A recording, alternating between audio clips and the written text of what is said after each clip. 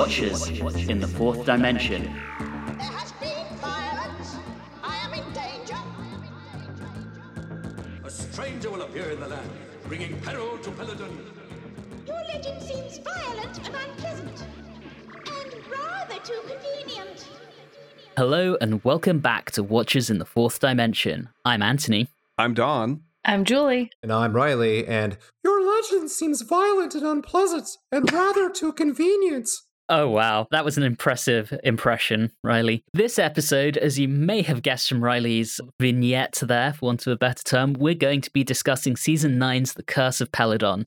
However, before we get into that, Riley's going to take a quick look at the mail, preferably in his normal voice. No promises. Adam Wright on Facebook comments about Colony in space. He says, I love the beginning of this episode. Just because it brought back a mobile TARDIS, I just didn't need the Master. He's like an ex, desperate for the Doctor's attention. Yes, they do have that kind of charged chemistry between the two of them, don't they? The Demons on Facebook. Kieran James Evans says, oh, Doctor Who does Quatermass in the Pit. Classic, maybe a little longer than it needs to be, though. I don't know, I was happy to stay there a very long time. Dave Jones on Facebook says, one of my favorites to revisit. Nathan Laws says, gotta say, the fangirling over the Delgado Master is a particular treat on these now. I still think that everyone is getting upset about Jo not being a character that she wasn't conceived of. She was supposed to be a fairly dim character that wasn't really great at much. Yeah, that doesn't make for great viewing, but wishing for her to get more doesn't really fit when the only thing that she's ever shown to have any skill at is escapology. I really think that Dix and Letts made a real mistake there, but it's the character they gave us. Alan Seiler on Facebook also says, the element of the story that I love is that Dr. and Miss Hawthorne are presented more or less as equals, and she has the Doctor's respect. It's her warnings on the telly that sets the Doctor's involvement in the story. He may not agree with her beliefs, but very much respects her conclusions. And remember, she's one of the only people in this story to be able to resist the Master's hypnotism. Miss Hawthorne totally rocks. I can't wait for Julie to meet Amelia Ducat and Professor Rumford. So we have something to look forward to, Julie. I'm looking forward to more women who have a lot to do and a lot to say. It's going to be a little far off. That's all the way in season 16, but definitely something to look forward to. In regards to the Evil of the Daleks animation, Beardo Beatnik on Instagram says, just listen to this at work. You can hear the unadulterated, exuberant joy from Julie as she gets another chance to glorify her Jamie love. Absolutely, always. Dave Columbus on Instagram says, this has always been one of my favorite Troughton stories. Love that it finally got the animation treatment. Can't wait to see the final battle. It was an excellent final battle animated.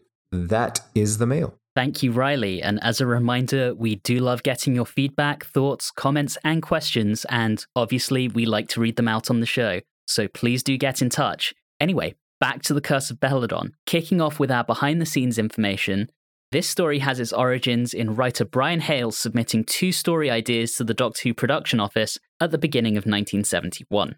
We, of course, last saw Hales as the scribe of the Seeds of Death. One of his 2 ideas, titled The Brain Dead, featured the return of the Ice Warriors, who, of course, he originally conceptualized. The other idea, The Shape of Terror, was a locked room mystery-style story. Script editor Terence Dix was generally underwhelmed by both of these proposals, but nevertheless arranged a meeting between himself, Hales, and producer Barry Letts. During that meeting, a new storyline was devised which contained elements from both proposals. It was initially called The Curse. That became The Curse of the Peladons, and when the scripts were finally commissioned in May 1971, it was with the title of The Curse of Peladon, and the serial was slated to be the 3rd of Season 9. This serial saw the show take another step towards breaking away from the Earthbound format that had been the norm since Pertwee joined. Having included one-off world story in Season 8, Hales' tale would be one of 2 set in the far future in Season 9. The inclusion of the Ice Warriors was a very deliberate attempt on the part of the production office to embrace more of the show's past. However, they also decided to defy the audience's expectations by not having them as the villains of the story. Hales was asked to write his script in a way that no location filming would be required. This was because the serial was to be recorded in early winter, and the production team still had strong memories of the disastrous location shoot for The Claws of Axos the year before, which suffered from a freak snowstorm, heavy fog, and Katie Manning nearly contracting frostbite. The Curse of Peladon is the first serial to not feature any location filming whatsoever since Season 6's The Space Pirates. During recording, Letts and Dix also decided that over the course of the season, they wanted to alternate between adventures set on Earth and those on alien worlds. With that in mind, The Curse of Peladon was moved from third in the running order to second, swapping places with the Sea Devils. And as a result, this is the first instance of Doctor Who serials being recorded out of sequence. Assigned to direct the serial, we have Lenny Mayne, who is making his first contribution to the show. He will return twice more for Season 11's The Monster of Peladon and Season 14's The Hand of Fear. And yes, Don, he directed Z-Cars too. Excellent. Joining his creative team for this story, we have Gloria Clayton as designer, who will also return for The Monster of Peladon. Barbara Lane makes her fourth appearance as costumer, and of course we have series regular Dudley Simpson returning as composer. Lenny Mayne also made a few big decisions during the production of the story, one of which was the casting of David Troughton as King Peladon. David Troughton was, of course, the son of former Doctor Who star Patrick Troughton, and coincidentally, he was also at the time the flatmate of future Doctor Who star Colin Baker. Another thing that came from Lenny Mayne was during recording, he was absolutely appalled when he saw what Barbara Lane had constructed for Alpha Centauri, believing that the costume was unambiguously phallic. No idea what he's talking about. No clue. To compensate, Lane added a yellow cloak because that totally made it better. It certainly doesn't make it look like a broken condom. I don't know why you would even think such a thing. Additionally, for Agador, Hales had originally envisioned an ape-like creature, but between Barbara Lane and Lenny Mayne, the finished costume was more akin to the visage of a bear, sort of. Which is superior to an ape, but we'll get there. I agree with that. The serial itself was broadcast between the 29th of January and the 19th of February 1972. The first two episodes continued to draw in the large audiences that had watched The Day of the Daleks, over 10 million for each episode. However, there was large-scale industrial action around mining that caused periodic power outages as Britain was starting to run out of coal that impacted episode 3, and that caused viewing figures to be significantly lower for the last two episodes. We move into our short summary, which is my privilege to present this episode. In a story that features a memorable menagerie of creatures such as a giant green phallus in a cloak, a pair of arse warriors, a mutated head in a jar, and a thrift shop Alf, we are given a thrilling story of Britain's entry into the European Economic Community, I mean Peladon's entry into the Galactic Federation. It's a tale of intrigue, as forces from both within Peladon and within the Federation attempt to sabotage the bizarrely feudal planet's entry application because politics. By the way, have these guys even developed space travel yet? Meanwhile, our heroes are masquerading as officials from Earth, making poor King Peladon fall in love with Jo, whom he believes to be a princess, and makes the compelling argument that he has a connection with her for the sole reason that his mother was also from Earth. The Doctor undergoes trial by combat against He-Man from Wish.com, charms thrift shop Alf, and saves the day by unmasking the saboteurs, who bizarrely aren't who you would initially expect, and uncovers their nefarious plans. We all have a good laugh until the real delegate from Earth shows up and our heroes have to make a hasty exit. Oh, and their involvement was orchestrated by the Time Lords because reasons? Still, at least we can all take comfort in the knowledge that Britain's time in the European Union ended well. I really don't see how you can summarize the story without once uttering the phrase steel cage match. But that's just me. I feel like I was accurate there. Anyway, let's talk about it. Episode 1. I actually really enjoyed the beginning. We're starting to get these atmospheric openings. I know the Demons was like that. I felt this went there as well. On first glance, I loved the costumes, and then I started to question it as I got further in because Peladon had these weird short skirt things with thigh highs. And I'm like, all right, thigh high boots for the king. Yeah, he was doing so well until he stood up. And then, oh, those shorts. Questionable choice, Your Majesty. The Imperial go-go boots. And it reminded me of old Buck Rogers style comic costumes, where much in the same way you would occasionally have planets that looked very medieval, but with spaceships. Exactly. I like how we almost immediately meet Peladon's close advisors. We've got Hepesh, who's the superstitious high priest, and Torvus, the Chancellor, who's the voice of reason. So obviously Torvus has to be killed quickly. I'm glad they did that because I tell you, if both of them were around, I could not tell them apart. They looked exactly the same other than height. It is kind of a planet of prematurely graying gingers. It's the ginger badger look. It is true. And then a whole bunch of gladiators because we needed to make sure that everyone knew that they were barbaric. Exactly. Why are they joining the Federation again? Oh yeah, minerals. But I still enjoyed it. I like that kind of opening. They got straight to the point. You kind of understand what the big, what's happening, what's going on, why are we even thinking about this? I enjoyed that. They did a really good job of setting this up. I like the lighting a lot. With the torches, it sets some atmosphere. I agree with that. Did anyone else get any enjoyment from seeing a miniaturized TARDIS on a miniature set, like in a setting? That was so pleasant to see that. Really wonderful. And very soon after that, we get probably the biggest laugh in the entire serial. Which is? When Jo says she was going to go on a date with Mike Yates. This goes back to the bonus episode that Julie and I did with JM Casey, where we did some Big Finish. And she again mentions going on a date with Mike Yates. And I asked the question, do you think she knows that she's bearding for him? No. Sure hope so. Also, what I don't understand is how her outfit was going out on a date in 1970 or 80, whatever year, because that is not what I would imagine a date outfit would be. Yeah, I don't have an answer for you on that, Julie. That mystery was not explored in this episode. It did work well, though, to actually say that, hey, she's a princess. I'm like, probably good that she's not wearing a mini skirt and go-go boots and then pull off trying to be a princess. Well, I don't know. The mini skirt and the go-go boots would have worked with Peloton, perhaps. It would have matched. All right, speaking of fashion, I really dug the Doctor in plaid. That was a nice look for him. Oh, I'm so excited. I'm like, I'm done with the frilly shirts. Oh, that was such a good suit. I loved it. And when he takes it off, isn't that a new jacket as well? Like a slightly different shade of red and a slightly different cut? I think so. It does look like that, yes. I like that one a lot. I think that might be my favorite jacket to date. Absolutely. Yes, we talked about they're in a precarious spot, and then they start rock climbing. And I'm going to say, as the person who rock climbs from this group, I do not ever want to rock climb in heels and a dress. Absolutely not. I love how the TARDIS falls off the precipice. It feels very, I guess, nostalgic for the Hartnell era, where commonly the Doctor and the TARDIS crew was separated from the TARDIS, and the reason they have to stay is because they can't get back. I love that. Could we backtrack just a little bit? Because I think something really important happened, and it happens again later on in the serial. The Doctor is sorting out the TARDIS, and Jo is getting a little impatient because she's got the big date, of course.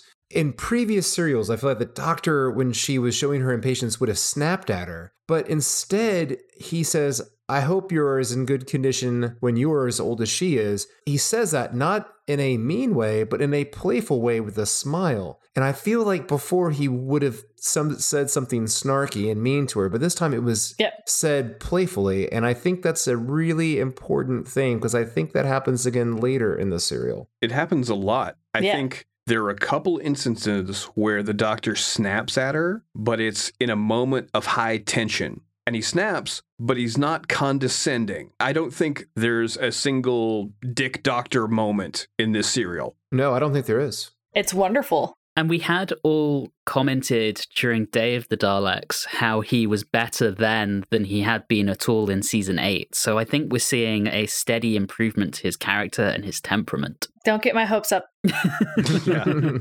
One thing that I'm also glad that happened, and part of it is the fact that she was wearing such a long dress, but as they were doing the rock climbing, they did a really good job of shooting that and not filming up her dress, as they like to film up Jamie's kilt back in the day.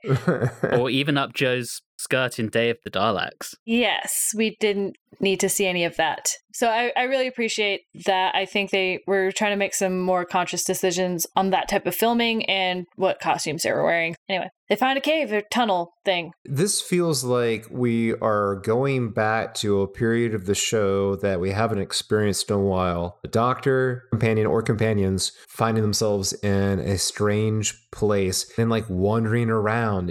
I miss that wanderlust that the show, I feel like, is supposed to be a part of the show, instead of, yep, we got a call from somebody, and as a part of unit, there we go, we're going to drive over there. This has got more adventure to it, more exploration and discovery. One thing I really like about that is we don't even find out that this might be a setup by the Time Lords until the very last minutes of the entire serial. This just seems very much like they've just landed there and are now exploring, and everything is back to how it was before the Doctor's exile. It's really nice throwback. Complete with losing the TARDIS. You've got that old school setup to go into the adventure. Exactly. And no shooting on location, just like old times. Yes. But I did like the model work a lot. Yeah, the model work was enjoyable. Yes, absolutely. So should we dive in, really, instead of beating around the jolly green giant dick and jump right in on Alpha Centauri? You want to jump right in on the giant green dick? Yeah, exactly. I don't know. I actually found the voice to be more ridiculous than the costume. I agree with you, actually. I mean, yes, it kind of looks a little phallic, and if you really like sit there and look at it, it becomes more obvious the more and more you look at it. But it's the fact that the feet are also like testicles, and then you've got the little extra ones coming out the side to appeal to the hentai fans out there. Oh my God. And the veins don't help. And then the voice is just the icing on the cake. Yeah. I mean, imagine this whole serial, except we go in with Edma mode and we say, no capes, in which Alpha Centauri doesn't have capes. None of the He-Man extras have capes. Peladon doesn't have a cape. It would be a totally different serial. Wouldn't it have been great if it was a collection of alien diplomats where all of them looked nefarious? I'm thinking about You Evil Christmas Tree back from Mission to the Unknown. We had like some character designs like that because it is kind of a political thriller that we have going on here. And if it's going to be a whodunit or a who is involved with it, I would like everyone to look suspicious because Alpha Centauri does not look suspicious at all, especially with the voice. No, but the character is kind of a coward, so there's a possibility. And we do have the Ice Warriors, who we know from our history of the show are evil. And we have Arcturus, who is this evil-looking skull face thing and the most metal creature we have ever had in the show. Right. Yes. I was okay with Alpha Centauri not being like menacing. You need some form of, not comic relief, because it's not comic relief, but you don't want it to be overwhelmed with, okay, they're all evil, and now we have to pick out which one is the most evil. Yeah. Yeah, I agree with that. One thing I do want to kind of draw on that Riley said, I think this is the most bizarre collection of creatures we've had in one story since the Daleks' Master Plan. And it's wonderful. It's fantastic. I love it. I also love that Ice Warriors pretty much have the same thing going on. They still got the Lego hands and they still got the booty. They've still got asthma. Yeah. And they have a bedazzled cape. You got to fit in. Bedazzled, though. Let's talk about the setup. When this story was made, Britain had been negotiating membership of the European Economic Community for years. It had been turned away multiple times because President Charles de Gaulle of France kept vetoing it. Well, he's been thrown out of office and there's a new French president who's a bit more open to it. It's actually a couple of days before the final episode that the House of Commons in the UK votes to join the European Economic Community. It's a very obvious parallel, and I kind of made fun of it a little, about Britain joining the EEC, which would later become the European Union, and Peladon joining the Galactic Federation. And those who are against it, like Hepesh, are kind of described as being a little bit regressive, kind of xenophobic.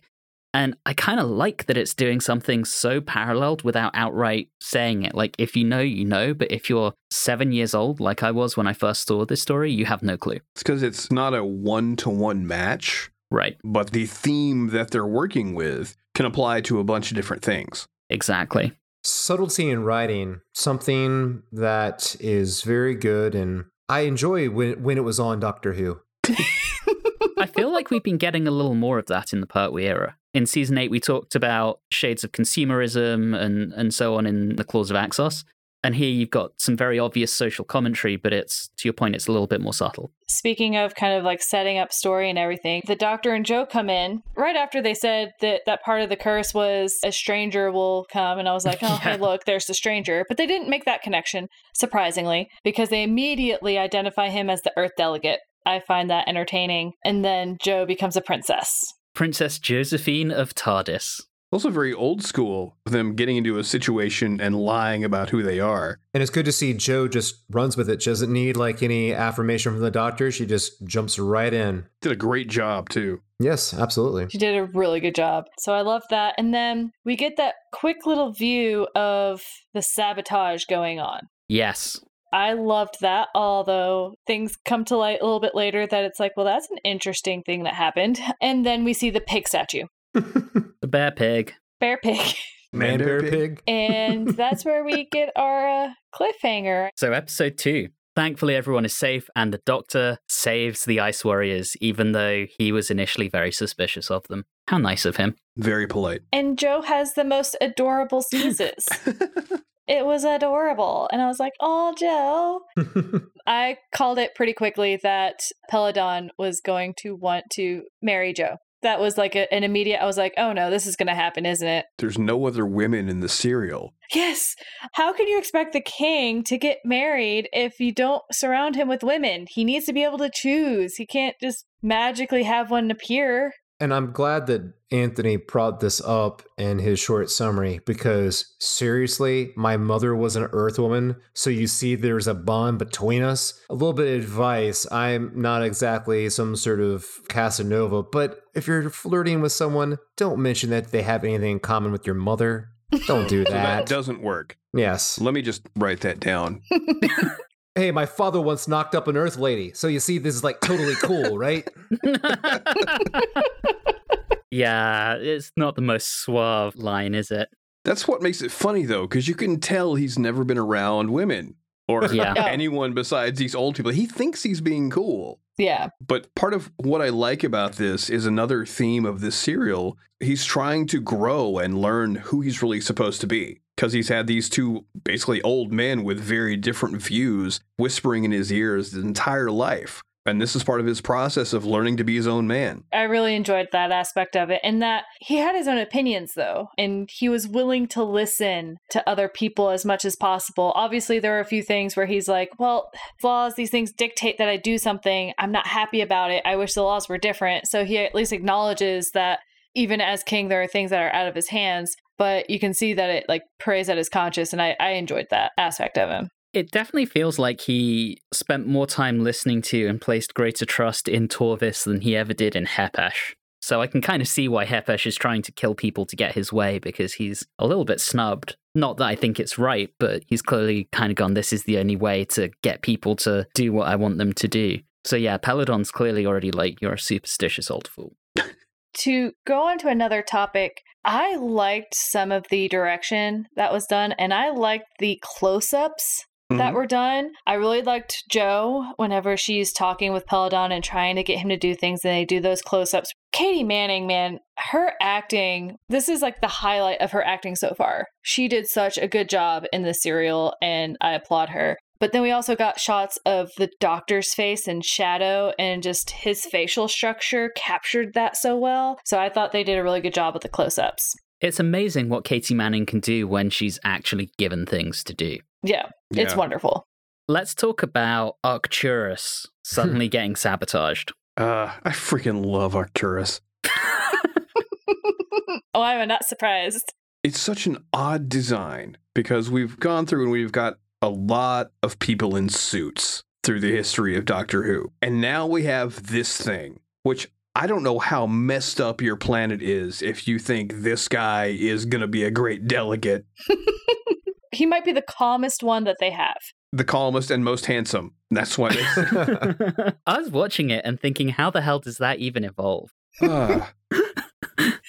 You see, I keep wondering, I don't think that's an evolution. I mean, was there some sort of accident? Mutation, perhaps? Are they like the Daleks, where they've had terrible things happen and now they're in these weird survival things? I don't know, but I thought it was an awesome design. Yeah. We also find out that Alpha Centauri identifies as they, them. Yes. That's true. Mm-hmm.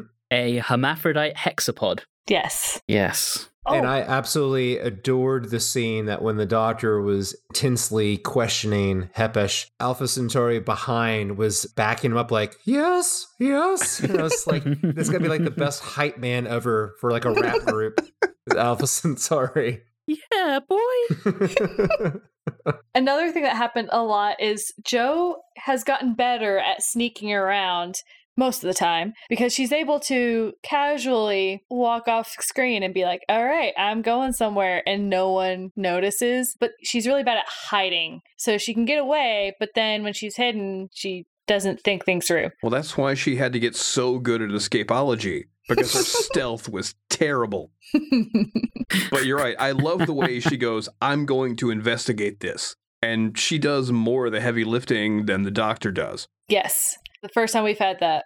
And of course, she finds the device that the doctor finds to be of Ice Warrior design or having some kind of mineral from Mars or something. So that then sets her up nicely to go to the Ice Warrior's quarters, where she finds the missing component of Arcturus after he's been sabotaged and, to your point, hides terribly and immediately gets caught. And at this point, I feel like it's almost too obvious that it's the Ice Warriors. They're not quite as mustache twirling as this story would have them. What was interesting is that they showed the footprints that kind of looked like Ice Warriors, and the component was also looked like Ice Warriors. But we know that it was one of the guards of Peladon. I don't know if they had names other than Grun. That was who was up there who actually knocked over the statue. So I wonder, did they steal Ice Warrior shoes? Probably made them. I want to know where they got the Ice Warrior device. Did they steal it? I mean, they were able to get into their rooms because they left Arcturus's thing there. So they probably just went into the room and stole it as well. They need better security around these delegates,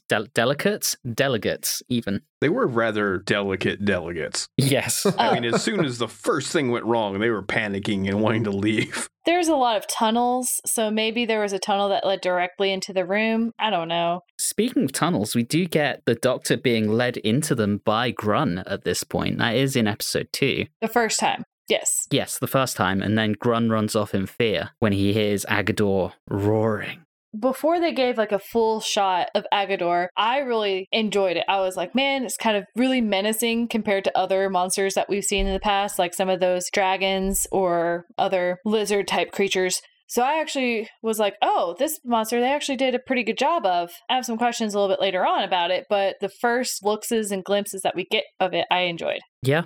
Can we talk about Jo and her inability to avoid capture again? Because she escapes out the window, does some death-defying scaling along the edge of the castle to get out of the Ice Warrior's room and is recaptured almost immediately. And also, the problem I had with that is the Ice Warrior that catches her in the quarters seems to make it very clear to her that he is leaving her there to show the other Ice Warrior. Why does she think he's outside the door? Why'd she go out the window? Just go out the door. He's not guarding it. He left. He made it seem pretty clear he was not going to. I think he said he was going to lock her in the room. Okay. All right. If I must have missed the locking, then okay, fair enough. Then that's a good reason to go out the window. And to be fair, she doesn't know where she's going or the layout of the castle. So she's leaving, and I really like that shot of her scaling the outside and then goes back in. I'll forgive her this one. I will as well. But what I like about it is that, as mentioned before, Jo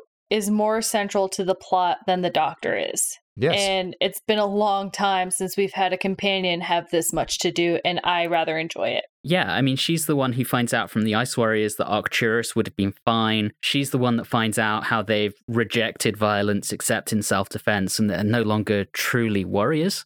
And she then has to convey that to the Doctor later, which I assume happens off screen. And meanwhile, the Doctor gets to run around a maze in the tunnels with Agador roaring until he stumbles into the Temple of Agador. And Hepesh really wants the Doctor dead. Yep, or at least out of the way. Cliffhanger. Episode 3. Once again, Peladon really shows himself to be an absolute terrible ruler and a complete wimp. So I already made fun of him for his horrible flirtation with Jo earlier, but now he's acting like a creep. He acts like, cannot do it. I cannot stop. The only thing you have is trial by combat. That's what's coming up. There's no defense for what the Doctor did, for being in the shrine or the temple or whatever they call it. And then when everyone leaves, he has this scene with Jo. And then he says, oh, wait, you know what? I can't help the Doctor. Actually, you know what? I can if you marry me. What a douchebag. Yeah. I mean, what? What I love about it is that Jo calls him out on it. Right. And that's what's beautiful about it, is because she's like, she takes no crap from him. She's like, you were kind of awful. And she's like, there's no connection between duty and the man. And he's like, no. And I'm like, oh, okay, here we go. And Joe was like, nope, I'm not having any of this. And she's done. Yes, he's kind of awful, but also at the same time, that highlights Joe. So that's who we care about. We will get to this in episode 4, but through the first couple interactions, there's scenes between the two of them, I really felt that we were going in the direction of a Lisa Simpson, Martin Prince kind of relationship, where she's just trying to put him down easy, not trying to break his heart because he's, well, for Martin Prince, because he was generally just a nice idiot, but with the Peladon, he has power and it could help her and help the Doctor. But then we have that turnabout in the 4th episode that we'll get to, which I found a little disappointing. By the way, Katie Manning says that she almost fell in love with David Troughton during filming, and apparently he was head over heels with her as well, and they just never talked about it. Really? Because I'd heard they were dating during this serial. So her exact words were, "We had lovely David Troughton, who is Patrick Troughton's son, playing the prince, and he was stunning. I really did almost fall in love with him, and I didn't know it at the time, but he was quite besotted with me too." It sounds like they went on one date, but I don't think it was anything serious.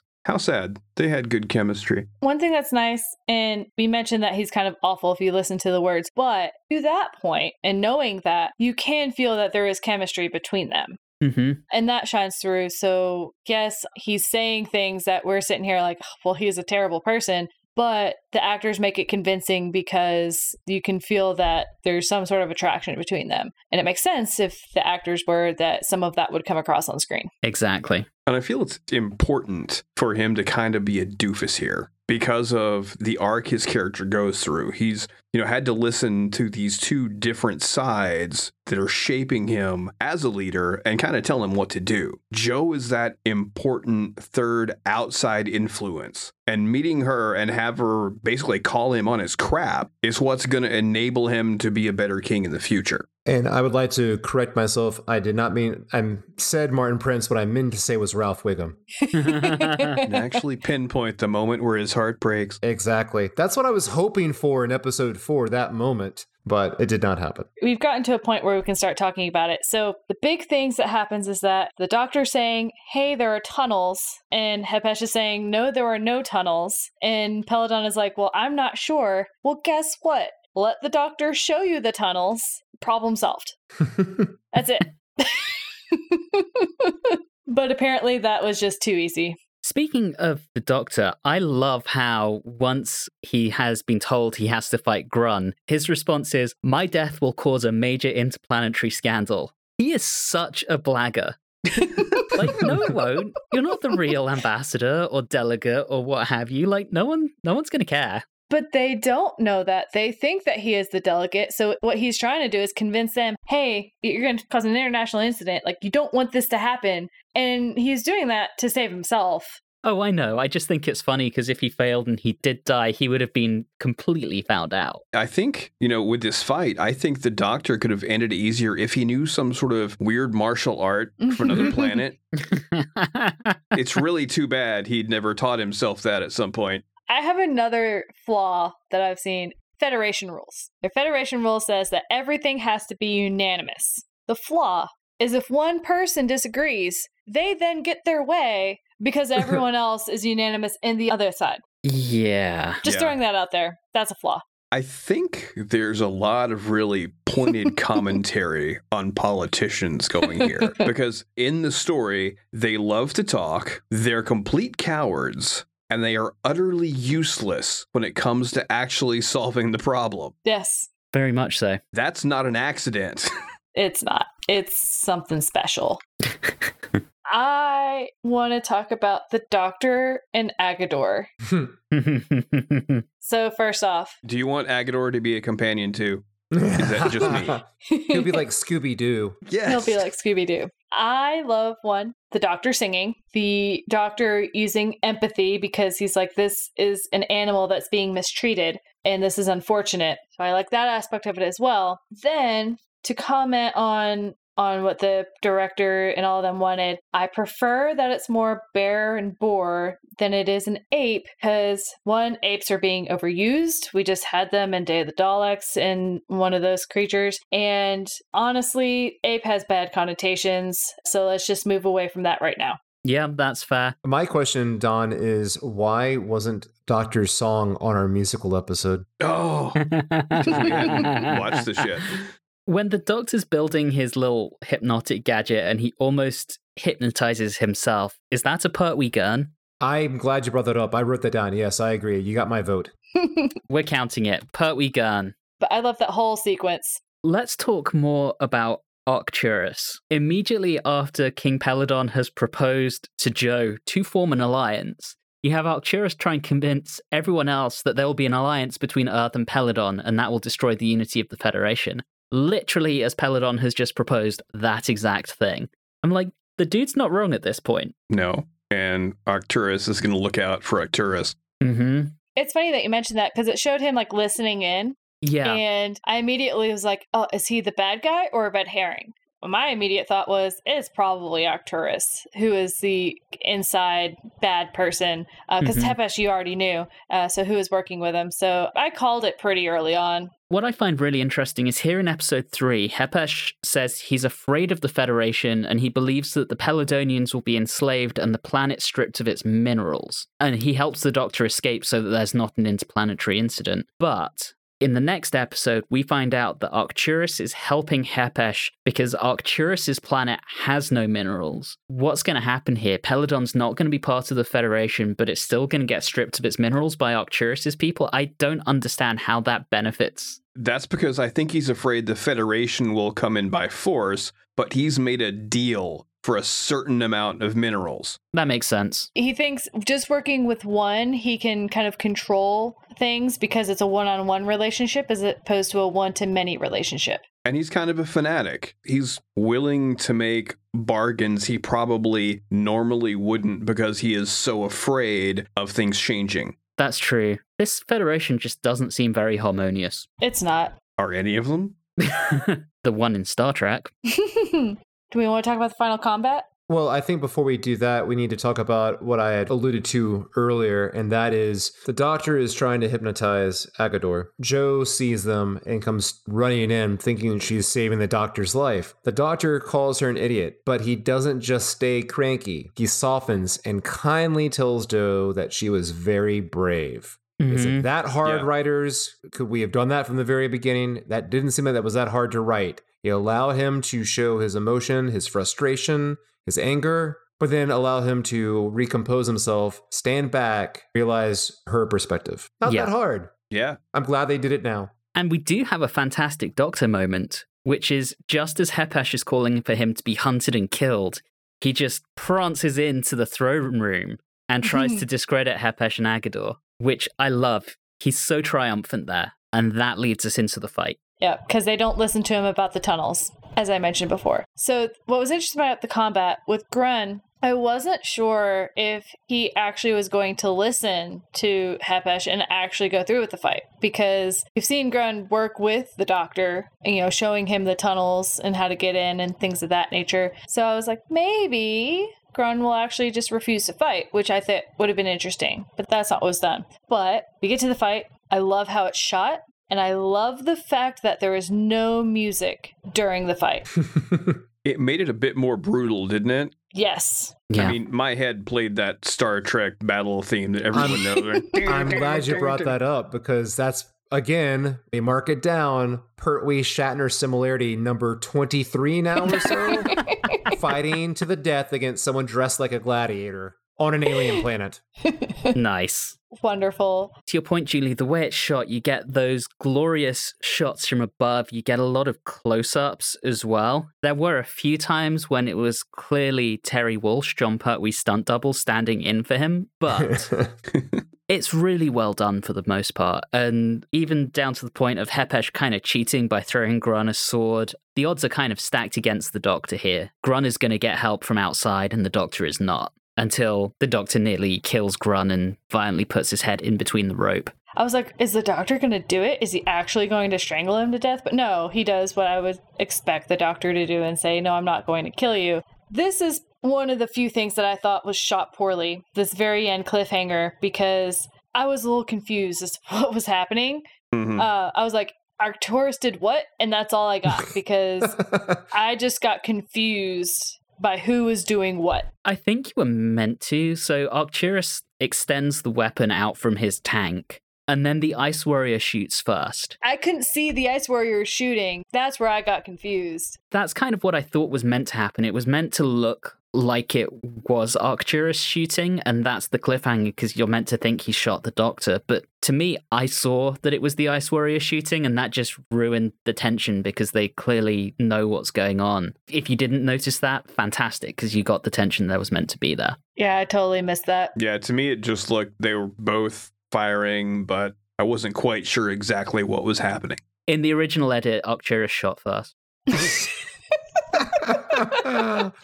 Episode 4. By the way, the Ice Warrior gun effect. Remember in the Troughton era, it had like that glorious kind of scrunchy effect on the image, and here it's just some concentric red circles. I thought that was really disappointing. It's been a long time. Yeah. Yeah. Their weaponry has evolved. Yeah, it just didn't look as cool. I'd have liked to have seen that in color. All right, so Arcturus is destroyed, and Hepesh and his minions slink off, and it was Arcturus all along. It was Arcturus all along. I said that in the hope you would sing it, Julie. You're welcome. All right. What I found interesting here is we know that Hepesh is on the run, so immediately is, what is Peladon going to do?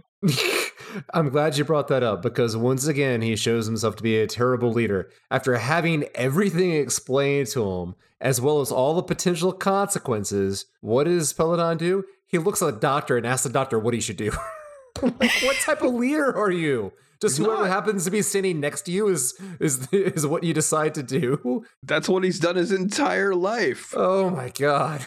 He sucks. Yes. See, that's what I'm saying. Like, I cannot imagine how him leading this planet, I don't know how they're not going to get taken over in like a month, 2 months, and they join the Galactic Federation. Like, he's going to get like taken by like a Nigerian print scam or something. Like, in no time at all. I think by themselves, they're more likely to be taken over, because then they don't have any alliances to defend them. Yeah. He knows he's got to replace Hepesh, but he's concerned that it will cause civil war. Well, guess what, Bo? Hepesh is coming in with his people anyway. There's going to be a civil war whether you want it or not. Just make the hard decision here. Jesus Christ. One thing I do enjoy, though, is as other things are happening, the interaction between Centauri and the Ice Warriors is magic. Like, I love it. I love Centauri just having fits, and I love the Ice Warriors being like, oh my god. I just, like, I can imagine this in real life. Like, just, I don't know. It's wonderful. I think it's a wonderful relationship, and it makes me laugh so hard. I need to bring up the obvious thing talking about Centauri. The camp count. Oh, yes. Oh, yes. Yes, absolutely. How many points does Alpha Centauri get on the camp count? Because it's not one. It's definitely more than one. I think Alpha Centauri plainly is the campest thing we've seen in Doctor Who to date. I think that's fair. Are they a 5? Are they more like a 10? What are we thinking here? I don't mind as much, so, like, I would go with 5. All right. I'm fine with 5. I don't think the specific number matters. Didn't bother me, but yeah, pretty camp. All right. We're going with 5. I like the fact that even Joe told Centauri to shut up. Yeah. It's glorious. And then when she finally gets everyone to agree, and Centauri was like, make sure that it's noted that I did this under protest. I accept no responsibility. No shit. Don, you sounded a lot like Tubbs then. 12. Another thing, we then get to a point where back in part 2, part 3, when Arcturus was talking to the Federation guys and was saying, this marriage thing is a terrible, terrible idea. And they all agreed that it was a terrible, terrible idea. And then all of a sudden, they're like, hey, Joe, aren't you guys getting married? Well, this would be good. This would be a good thing for you guys to get married. And I was like, when did they change their minds? once Arcturus is no longer whispering in their ears about it Yeah. unbalancing the Federation. Which, because let's be honest, Peladon's clearly going to be a big player in the Federation that would tip the balance of power in Earth's favor. To be fair, though, one, the Doctor's going to get Agador. Yes. We get that, and Grun Yes. helps with that. But Hepesh comes back with his guards. He attacks, and poor Peladon watches everything fall apart. Yeah, Hepesh storms the Citadel. And in his attempted coup, did anyone kind of have flashbacks of the beginning of 2021 with that? Was that just me? That's probably just you. I try not to think about that. There's another tenuous link to politics that Brian Hales had no idea about in 1971. So we get more of the Doctor singing. Yes. This is where things got a little weird for me. So we had gotten glimpses of Agador throughout all of this. For some reason, Agador standing side by side next to the Doctor seemed a lot smaller than I originally thought Agador Yes. was. That's a good point. I wrote this down. Did they put someone else in the Agador costume? Was he not available for this episode? What happened? Why did they change it? It must have been how they shot it. Yeah. I have a question that probably only Riley will get the reference to, but when Hepesh tries to command Agador, had Agador perhaps been taking lessons from Jamie Vardy? Chat shit, get banged? It seemed that way. Like, he's just like, I'm having none of this.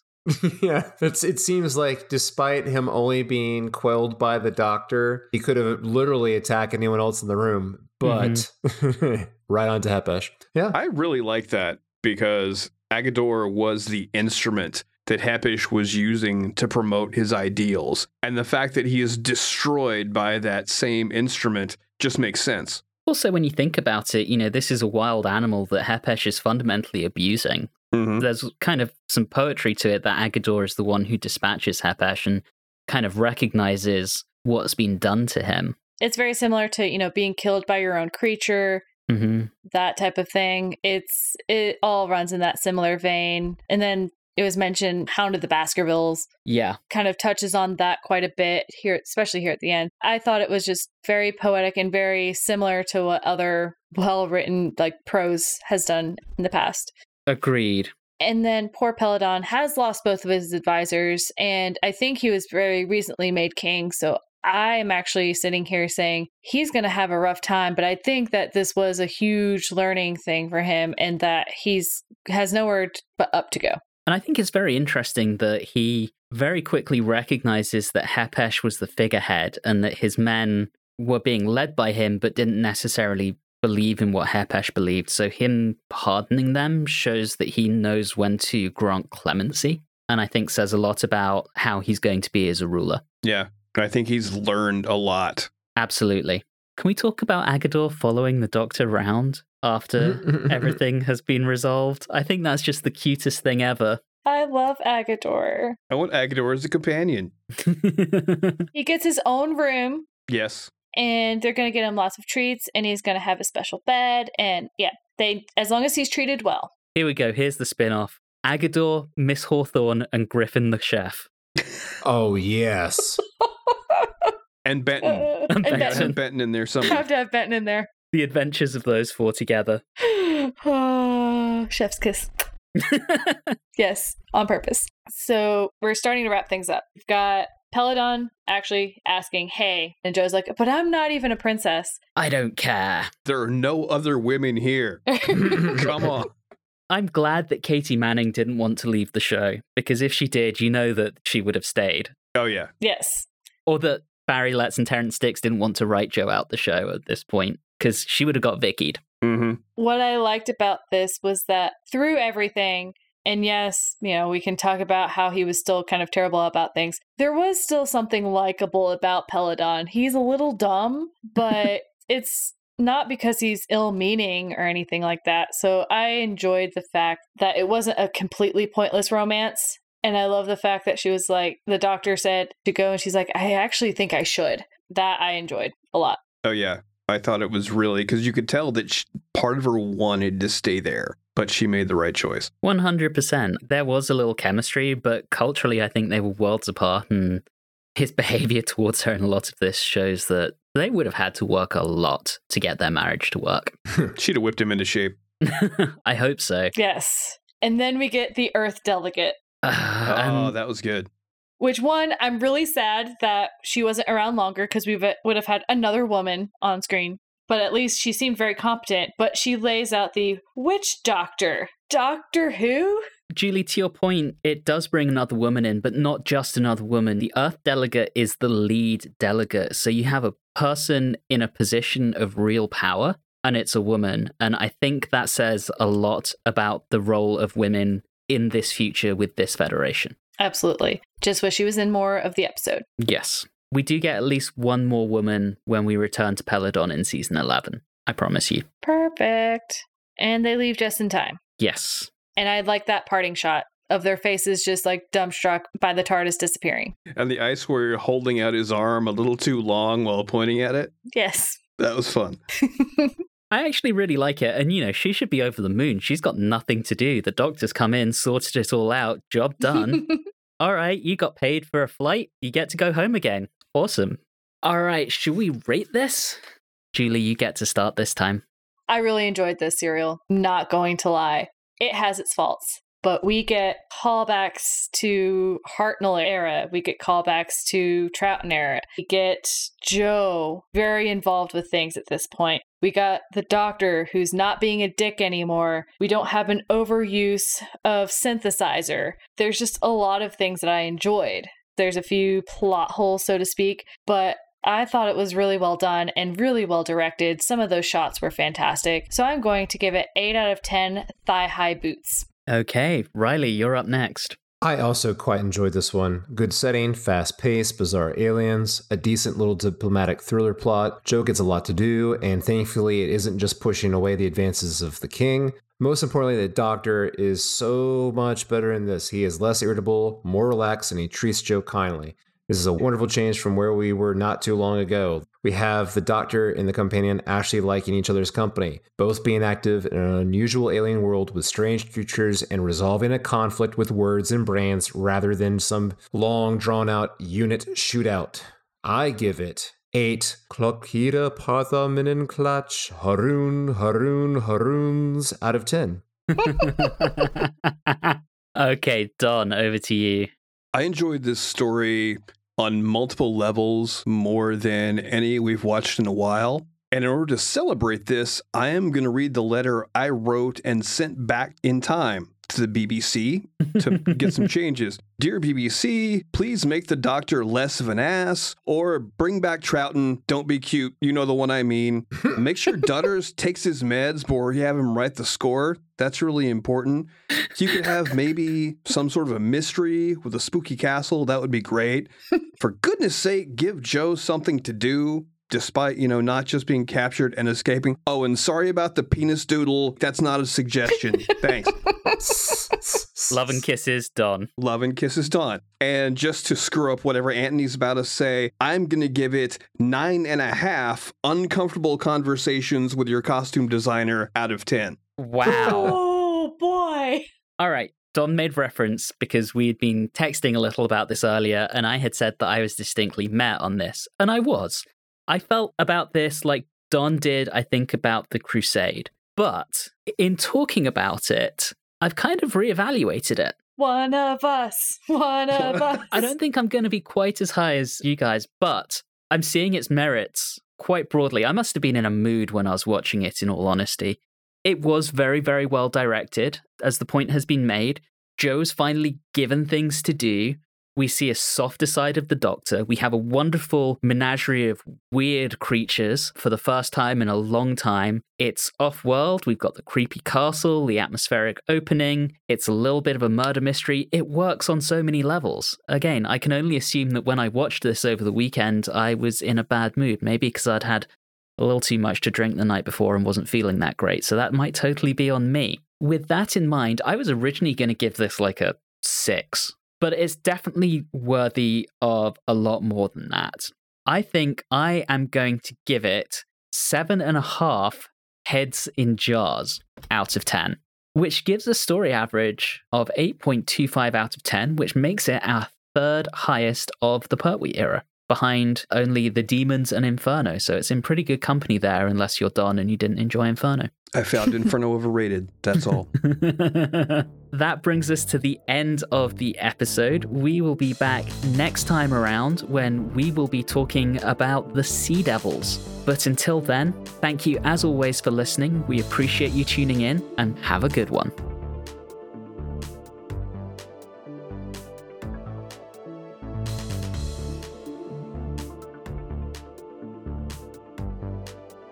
You have been listening to Watchers in the Fourth Dimension with Don Smith, Riley Schreck, Julie Philippek, and myself, Anthony Williams. This episode, Arcturus Shot First, was recorded on Wednesday the 24th of November 2021. If this is your first time listening into the show, all of our previous episodes are available wherever you like to get your podcasts. You can also interact with us on Facebook, Instagram, and Twitter at Watchers4D, and you can email us at watchers4d@gmail.com. If you're enjoying the show, please do subscribe and consider leaving us a review or rating on your favorite podcasting app. All of those things really do help the show. And always remember, sometimes tweaks to make a costume less inappropriate can have the opposite effect.